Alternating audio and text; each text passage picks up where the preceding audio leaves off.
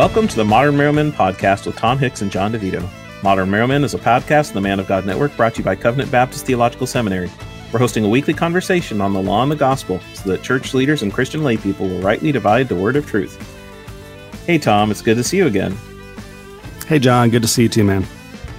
And today we want to keep talking about antinomianism. The last episode we began by looking at what antinomianism is and considering some of the arguments that antinomianism has made and showing how really antinomianism doesn't rightly understand God, it doesn't rightly understand Christ and his work.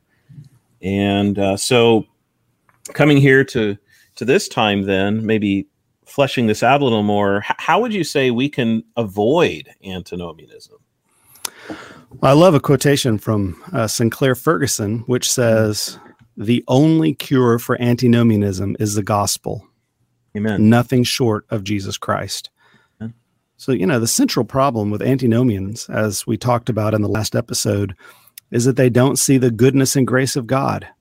And so they can't see the goodness and grace of God's law. And then that means that the only solution is the gospel. Mm-hmm. Because the gospel is what persuades us of God's good character. Mm. If you ever doubt God's goodness and grace, where do you look? You look unto Jesus. You look at his person. You look at his work. And who was he? He was willing to humble himself to come into this world and dwell among sinners who hated and despised him. Mm-hmm. He was willing to suffer insults and great sorrow in order to love sinners throughout his whole ministry. Mm-hmm. And what did he do in his ministry? He healed the sick. He raised the dead. He fed the hungry. He cast out demons. He was so patient with his disciples who often didn't understand what he was teaching. The Lord Jesus never lost his temper. He never became irritated, but always loved with perfect grace. And so if anyone doubts the goodness and the grace of God, then they must look there at Christ and at his cross. To look at the Lord Jesus hanging upon the tree, bearing the wretched sins of his people in his body. To look at his nail-pierced hands and the wound at his side. To consider how he embraced the wrath of God for the sins of his people and then conquered the grave and rose from the dead. And he did it all, not under coercion, not in a way that he was bound, but freely, willingly, out of love for his people. And then if you're persuaded of the goodness of and graciousness of God by looking unto Jesus, then you will be persuaded of the goodness of God's gracious law. You'll be convinced that God sent his son from a heart of goodness of love. And if you are, then it must also be true that God gave his law from a heart of goodness and love. Mm-hmm. The same heart that gave the Lord Jesus also gave the good law of God. And if you look closely at the Son of God, you'll find that what you love about him is he kept the law. Mm-hmm. He never lied, but always told the truth. He never stole, but he always gave. He never murdered, but he always protected and promoted life. He never rebelled against his heavenly father, but always submitted, or his earthly father. He never took advantage of women, treated them instead with sincere love and kindness. And the point is that if you know what God is like, then you will believe that God could only give a good and gracious law. Mm-hmm. That's all he can do is give a good law. And you'll begin to see the goodness and the beauty and the wisdom of God's law as you look into the face of Jesus, who perfectly embodies it. Amen. So, amen. Yeah, and not only that, but you'll be convinced by the promises of the gospel to obey the law. Mm. Now, I want to be clear here. There's some people who preach the gospel in a legal way to make you feel guilt so that you'll obey the law. Let me give you an example of this. I'll say, look at all Jesus did for you. The least you can do for him in return is obey. Mm. Or Christ gave his very life for you. Is it too much for him to ask you to come to church on Sunday? Or Christ suffered so much more than you've ever suffered. You need to stop complaining and coveting and be content. But do you see how what that's doing? That's turning the gospel into a law and using the gospel as a way to beat people. And it's really not the gospel that people are using when they preach that way. if you preach the gospel rightly, it greatly strengthens our motives, reasons, and duties to obey God's good law, our sense of duty to obey God's law. So, for example, beloved, Christ died for your sins because he loves you. His loveliness is on display in that he freely and absolutely saves you through his person and work. And knowing his great love and loveliness, how could you not love him back? Mm-hmm. Why wouldn't you love one who is so lovely? See the beauty of his commands, which he gives you for your own good. The beauty of God, of the law, is clear from Christ himself, who kept the law perfectly. Don't you admire and adore such a great Savior? Now, out of love for you and for your own good, he commands your obedience and love. He calls you to honor him for your own good because he loves you and he's already accomplished your total salvation. So won't you obey his commandments and love him and love others as he calls you to?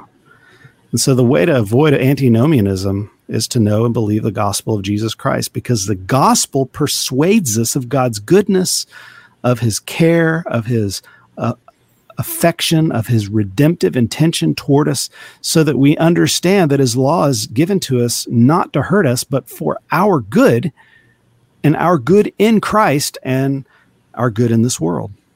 Amen. Amen. So then what else would you say we need to know in avoiding antinomianism, including any doctrinal distinctions that would be important for us to remember?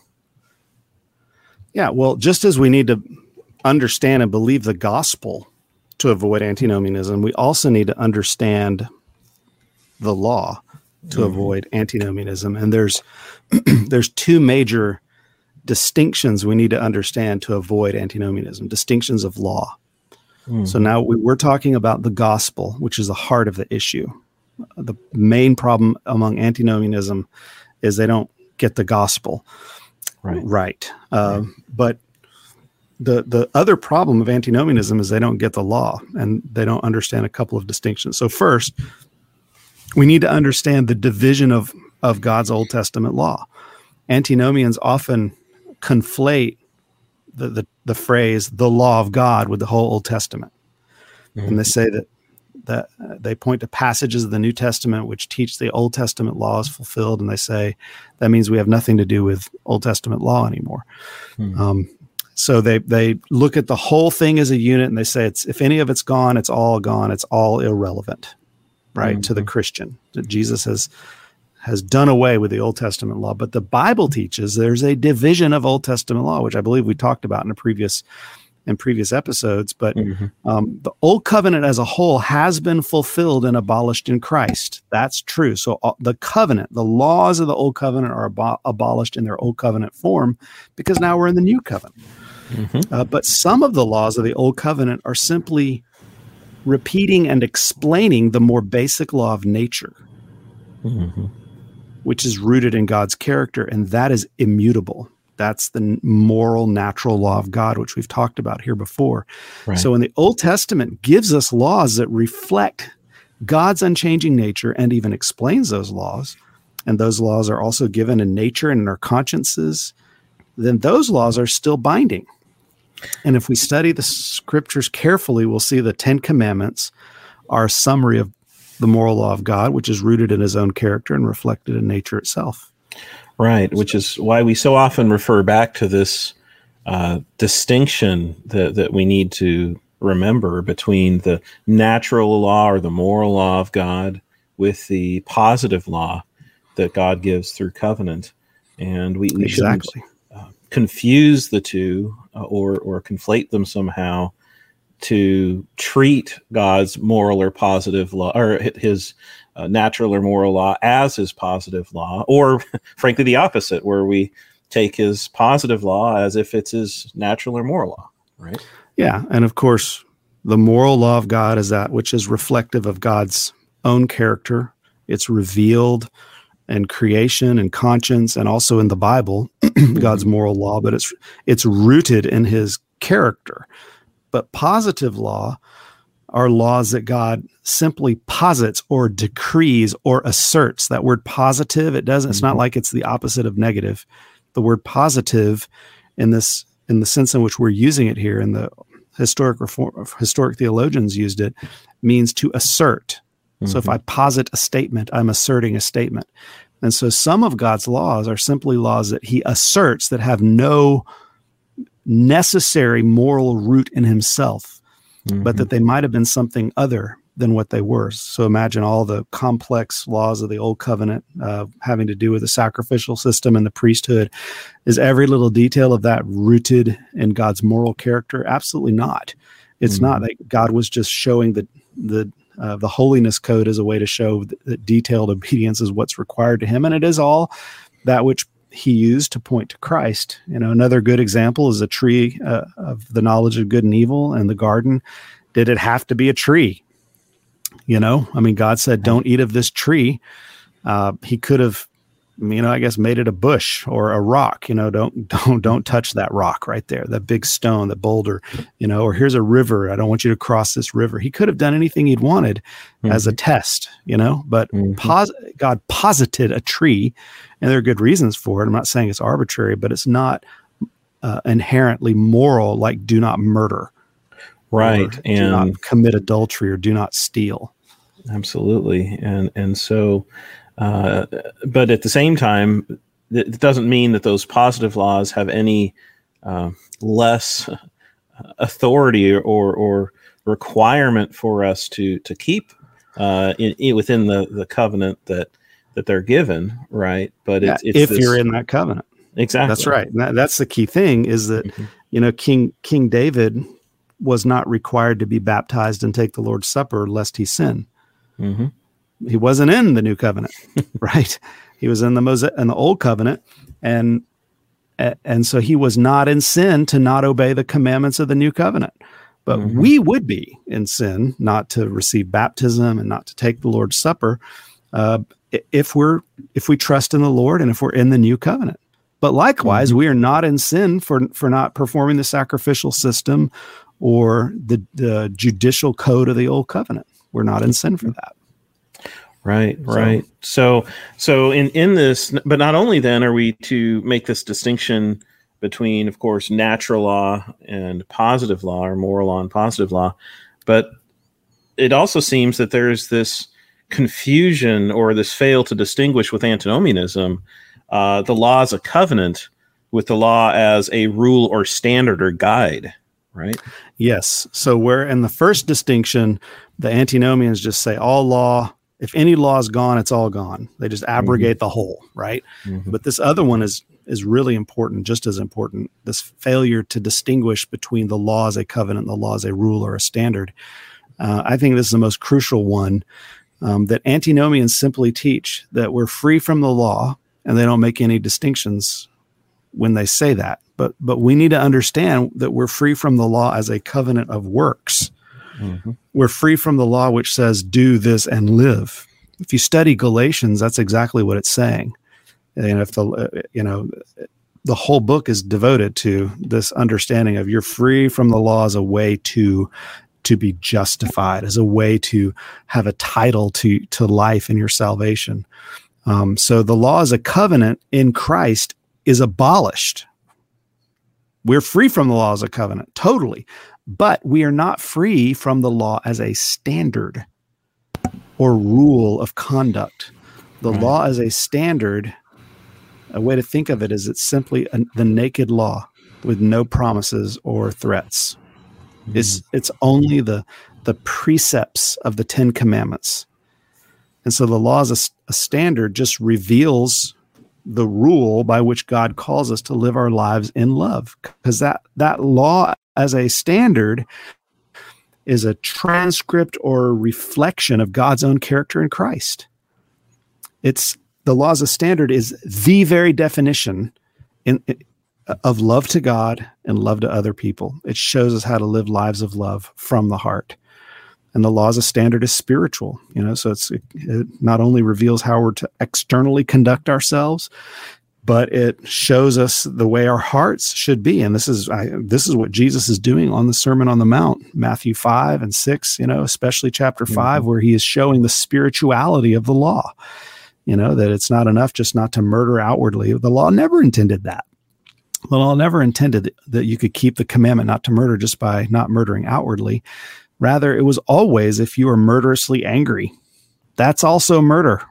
If you use your words to murder people, you fool, that's murder, So the law as a standard defines love from the heart, and it's spiritual, and it's reflective of God's own character. So now as Christians, though, we have to remember that God gives us the law as a standard in the context of gospel indicatives. So God never just looks at Christians and says, don't lie, don't steal, don't murder. We have the whole Bible. Well, every one of those commandments comes in the context of the covenants that we have. And so the law of God comes to the Christian who's in the covenant of grace and in the new covenant in a promissory or covenantal context. And here's what it says. The covenant of grace says, Christ died for your sins. He fulfilled all righteousness out of love for you. He will never let you go. He will never condemn you or shame you. Your obedience can never increase or diminish your justification or adoption. So, knowing God's great love for you, his law teaches you how to express your love for him.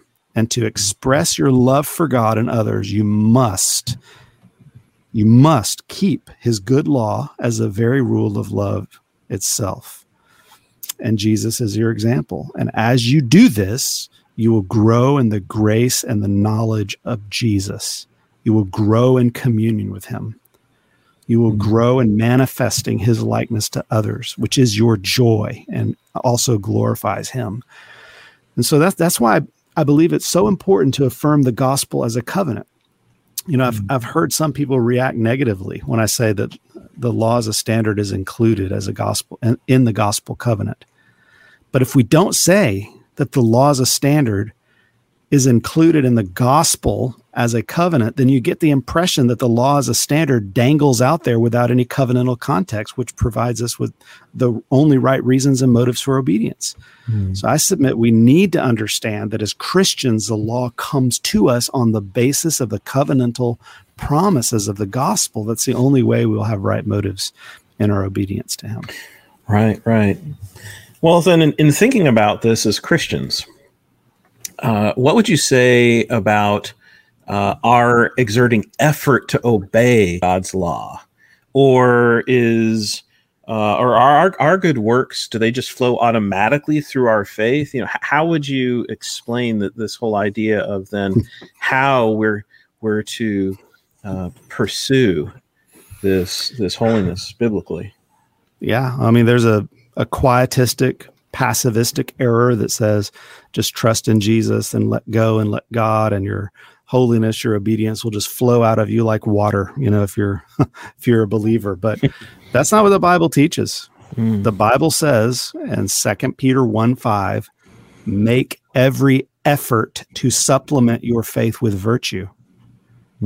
So we need to understand that we have to exert effort on the basis of Christ's free grace. We have to apply ourselves to the means of grace to know more of Christ's goodness and grace experientially and in our lives subjectively.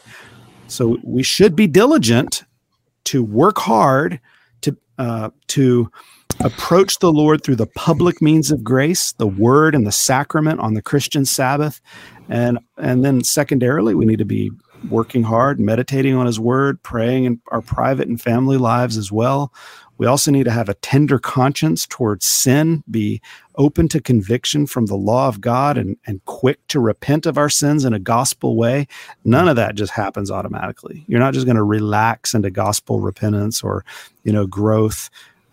Rather, we will only repent when we, as an act of faith, by faith, and with intentionality and will, humble ourselves with godly sorrow and hate and forsake our sins, personally turning to Christ who bought us with a price, and then renewing our obedience to God's good law as the fruit of repentance. The Bible says to bear fruit in keeping with repentance. And so we must do that, and it requires effort, it requires diligence, it requires faithfulness, And so gospel repentance only happens when we work to repent under grace.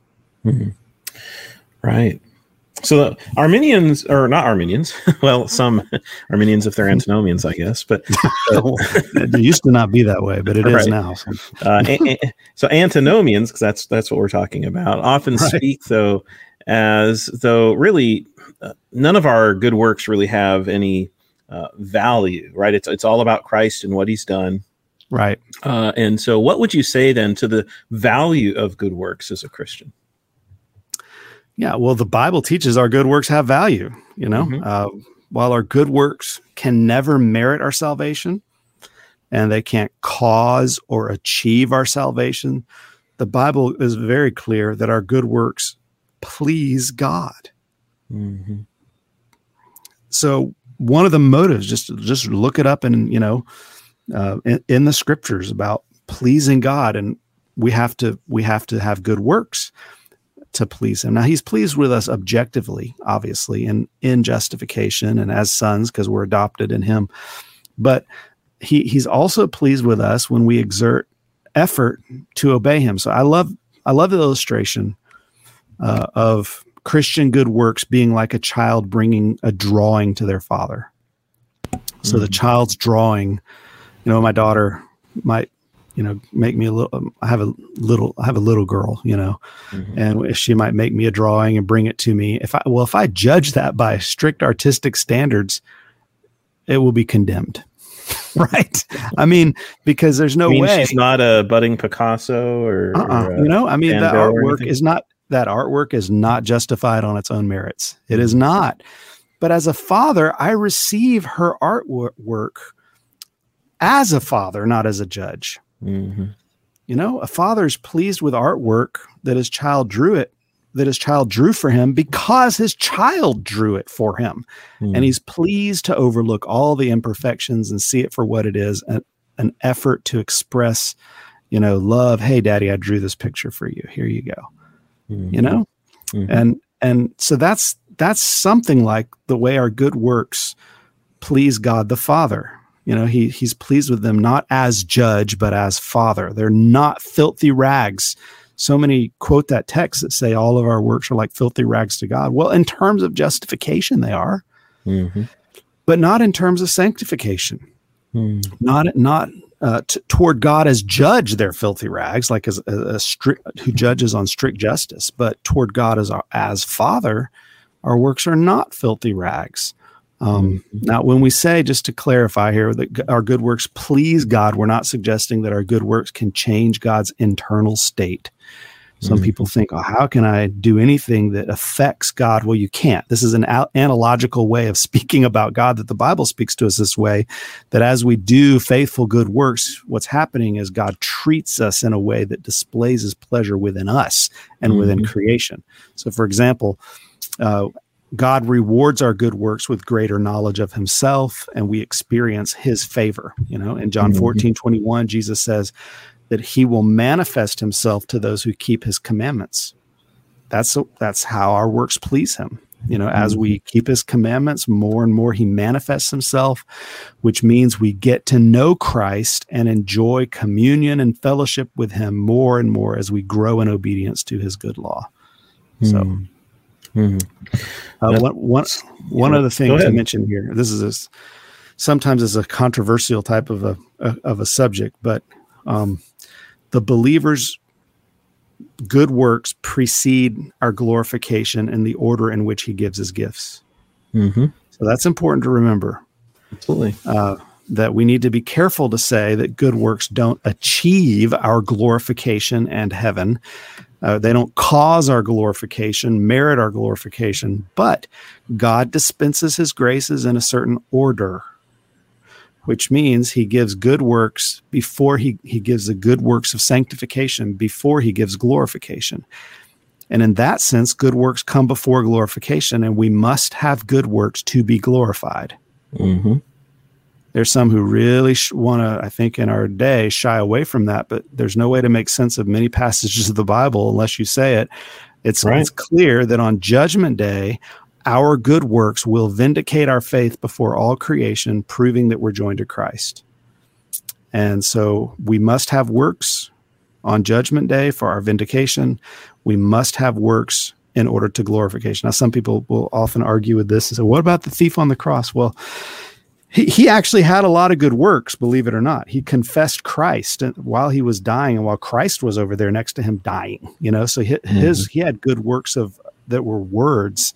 But the key thing to realize here is that on Judgment Day, even on Judgment Day, Christ's works alone will be the legal ground of our justification before God, even though our good works are evidentially necessary to prove our union with him. And if you have any good works at all, then you have enough, right? So it's not like we're looking for a certain amount or a measure or a number for Judgment Day. Right. But that we must have works on Judgment Day, and our good works precede our glorification. Right. I know right now both of us are preaching through Revelation, and we may not interpret all the specifics the same way, but I don't see a way to faithfully preach through Revelation without seeing the very thing you're talking about, that there are the works of perseverance which are expected of God's people, that will then be vindicated when Christ returns and brings the in bride. the world to come. The saints are clothed in those white garments, which are the righteous deeds of the saints. That's how Christ's bride is adorned. Amen. So the point of all this is to say, good works are valuable. They're important, and they necessarily flow from faith. And so we must do them. They're commanded of us, not for our justification, but for other reasons. So good works don't save, right? They're not the basis of our justification, but good works are the fruit then of that union we have with Christ, as he is working out this salvation in us, and we are working then to will and work for his good pleasure. They're part of God saving us. Nothing we do, our works don't save ourselves. That's the language to avoid, that there's anything in your works that saves yourself. Rather, your good works are part of God saving you. Amen. And you must do them. And so God is sovereign and you're responsible. That's an important clarification for us as we continue to stay away from and avoid these errors that we've been discussing. So I appreciate that, Tom, and want to thank everyone for listening to the Modern Merriman podcast, the Man of God Network, brought to you by Covenant Baptist Theological Seminary. If you'd like to know more about CBTS, please visit us online at cbtseminary.org. That's cbtseminary.org.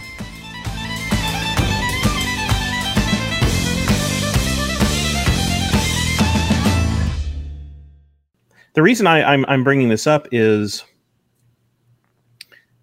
even when you talk about Antionomianism, formally speaking, there are no of the class, the historic Neonomians today. But we obviously can point to examples of contemporary legalism, certainly in ministry. And in some sense, you could probably argue that there's not a lot of formal antinomians today in that historic sense. I think even Mark Jones, would say there's some differences. Yet, I think we can all point to even a prevalence of antinomianism in a lot of evangelicalism. So moving from kind of these historical examples and biblical examination, which is critical to, how do we avoid it today? That was kind of where my mind was going.